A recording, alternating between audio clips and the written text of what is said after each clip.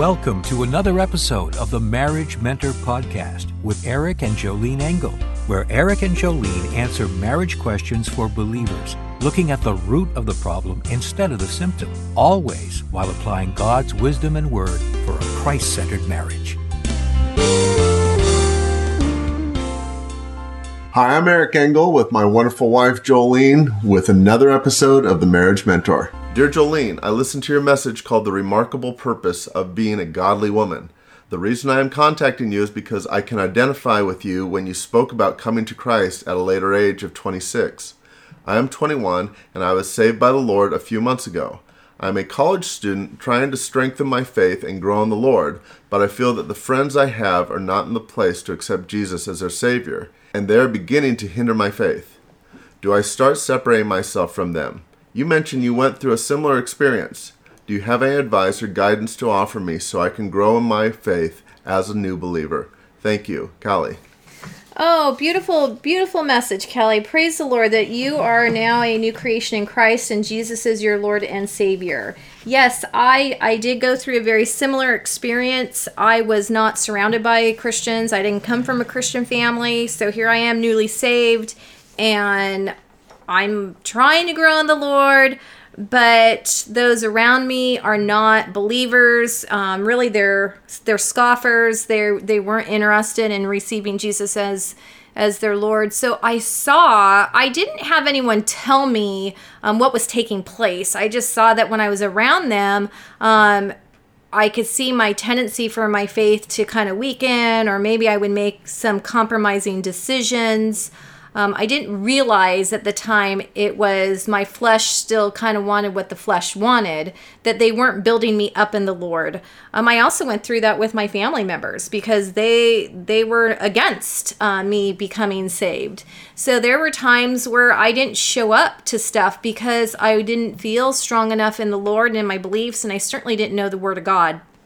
So I had to step back, and that's what I did with my friends. I started stepping back further and further away from them, and I could tell you it was a very lonely time for me. I lived alone, and I went to work, I came home, and that was it. As far as church life, there wasn't even a whole lot of that there because I was still kind of, church shopping, going from one church to the next, still trying to figure out, how can I learn about this man named Jesus?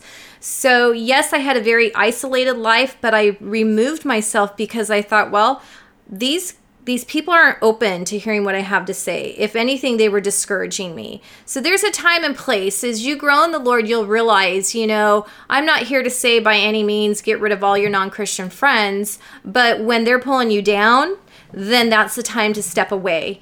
And for you to become grounded in the Word of God, plug yourself into Bible study, plug yourself into the church life, be diligent in seeking out all that as much as you can, because those things will feed your understanding of the Word. It'll feed your spirit. So when your spirit grows more and you're stronger in the faith, then it's easier for you to then witness to a non-believer. So it's, my thought is, I tell my teenage sons, you're either influencing them or they're influencing you. And there's even Christian women I might be around that they're believers, but sometimes I realize that I might become a little more bitter or more the martyr effect because I'm around them. And so I would have to remove myself from the situation because they didn't cause me to grow closer to the Lord. They were pulling me back and hindering my faith. So just use that discernment there. The 1 Corinthians 15:33 says, do not be misled. Bad company corrupts good character.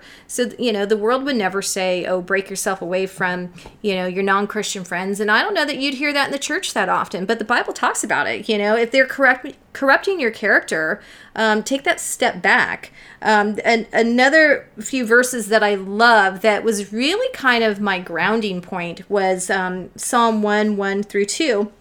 Blessed is the man who walks not in the counsel of the ungodly, nor stands in the path of sinners, nor sits in the seat of the scornful, but his delight is in the law of the Lord, and in his law he meditates day and night. So that's, for me, it was a big key of, hey, I'm not going to listen to you people who don't know Jesus. Why would I listen to, some unbeliever? What does light have in common in darkness? So yes, if they're hindering your faith, you take that step back and then turn to the Word. delight in the law of the Lord, meditate on it day and night. And so you could become stronger. So you can say, that's not what the word says, or you'll be able to discern more. You'll be able to influence better. You're going to influence them towards Christ. Right now, they might have you in a compromising position. And especially you're a college student. You probably have professors that are outright hostile towards the Christian faith.